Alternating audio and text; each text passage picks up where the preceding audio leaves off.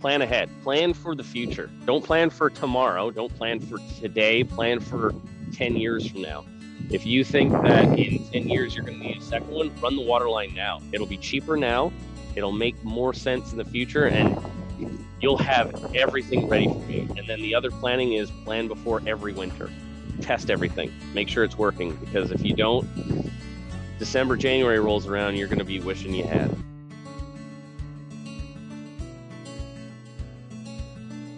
Hey, I'm Shay Keister, and I am your host for the Casual Cattle Conversations podcast, where we connect you with beef industry experts and leaders to improve your own operation. Speaking of improving operations, I'd like to personally invite you to attend my monthly Rancher Mind events. Rancher Mind events are Q&A calls between cattle producers and industry experts that allow you as the cattle producer to enter a community of people who support and push you to find those improvements and connect with experts who can answer your questions and guide you in the right direction. You can find out more about these events and how to sign up by heading over to my website, casualcattleconversations.com.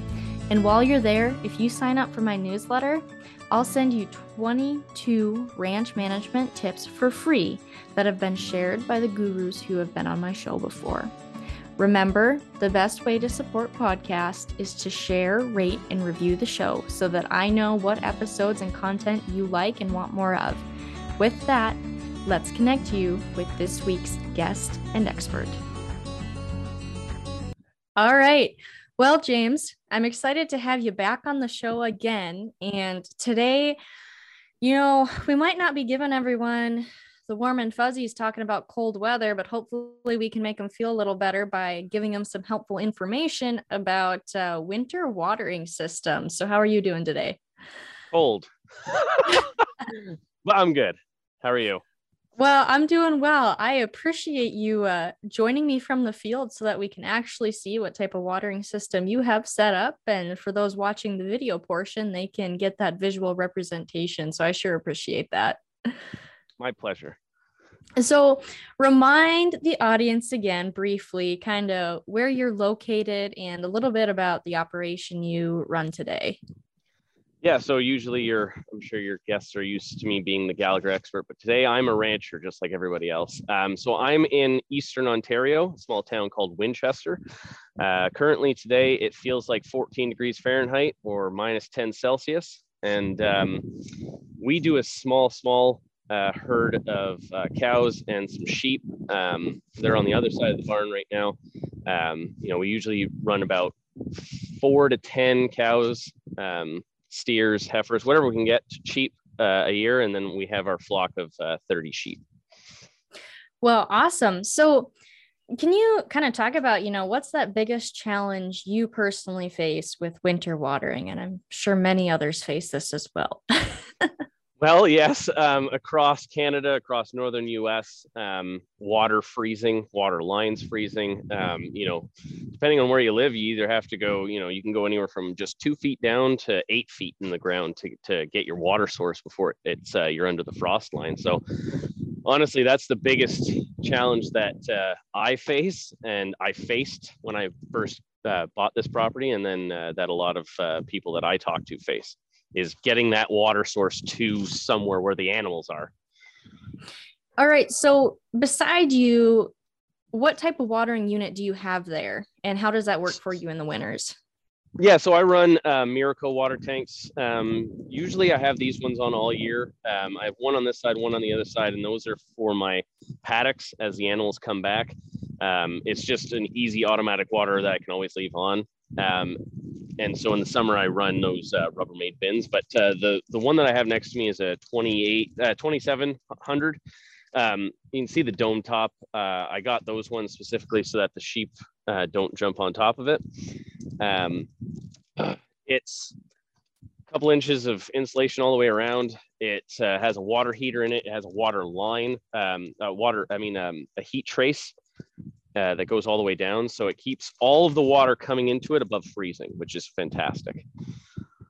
That is really nice. So then I know we've talked a little bit about those before on the show for just in general watering systems. So are there larger ones or ones with more drinking holes for cattle, or what does that look like? Yeah, so when we were looking at it, my wife and I were trying to figure out how to set this up. There's double-sided, single-sided, square. There's also ones that have balls in them, the ball or floats. We figure that right next to the barn with a good wind brace, this would be plenty, nice open water, and the heat would be enough to keep it, and it has worked for us. When I was thinking about putting water out in the field, there are 1, 2, 4, and 6 ball. So depending on how many cows or sheep or horses or whatever you have out in the field, and those balls are there to protect from the wind shear where you don't have any wind protection. So when we were looking at it, these ones fit perfectly for the cows that we use and the sheep. So it worked as a well-rounded option for us. So before you had those, what type of watering systems did you use before? Like many people, we were stubborn and we said, we'll just run hot buckets of water out to the field. That'll be fine. But as we got bigger and bigger, obviously that didn't work out for us. So we started trying to experiment with, heat traces on hoses, heated hoses. And honestly, it was just, let's just do it right. And we dug the water line straight to here and straight to the other side so that it's coming under the frost line, it's heated all the way up, and then it's heated when it's in here. Now, were you smart enough to do that when the weather was still warm enough, or was it one of those things where you had to be reminded by the time it started getting colder? Because I know how sometimes that works for all of us. No, luckily living in Eastern Canada, you remember sometimes all the way up until the end of May. So luckily in April, when the ground was soft enough, I went, I'm done. I'm not bringing another bucket. This weekend, we're digging the water lines. Hey folks, it's Shay here, and I want to personally invite you as my listener to take the next steps in improving the profitability of your operation by signing up for my 2023 Rancher Mind series. The Rancher Mind program consists of producer-driven monthly calls that cover topics such as developing a reproduction program, labor challenges, cattle marketing, business development, and goal setting. I bring on industry experts each month to answer your specific questions. I also provide extra resources and a place for you to keep networking and moving forward without requiring you to leave the ranch. For more information, head over to my website, casualcattleconversations.com, and select the Rancher Mind event tab. Let's keep moving individual operations and our industry forward. So what type of planning did you do going into planning where those water lines would go? What did that process look like? Because it's important to kind of have a future plan in mind. So that way, if you need to adapt at some point, you can. So what did that process look like for you? Yeah, so we sat down, we tried to figure out, is one going to be enough? Do we need 2 heated? Where do we need to bring? It's not just the water, it's also the electricity. Where do we need to run grounded or GFCI plugs? So we landed on 2 spots, best bang for our buck. And so that we could have winter paddocks. So if I can take a step back, it went way beyond just the watering. It actually went to, how are we going to winter our animals? How are we going to deal with growth? Do we want to stick with these animals? Do we want to keep building? Do we want to keep growing?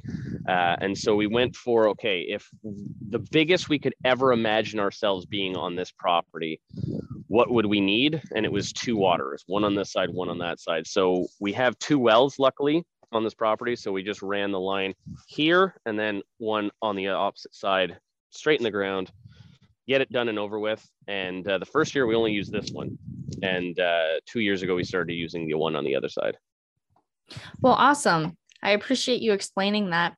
So for people who do not have these specific types of water tanks, what other options have you seen them use to keep their floats from freezing up, even the drinking holes from freezing up? Because there are a lot of different types of water tanks out there. Yeah. Us farmers, we think we're inventive and engineers and stuff sometimes. So I've seen everything from wrapping about, a fire hazard's worth of trace wire all the way around a valve, around a bucket, around the hose coming up to it, using 2 or 3 500-watt puck heaters into those Rubbermaid tanks. There's so many different things that we can do that will be like, this will work. For me, I keep telling myself, do it right the first time. And my dad was the same way. My grandfather was the same way. Just do it right the first time and you won't have to worry about it after. Well, absolutely. And it doesn't take much ice trapping to wish you would have just done it the first time or done it earlier. I can vouch for that one.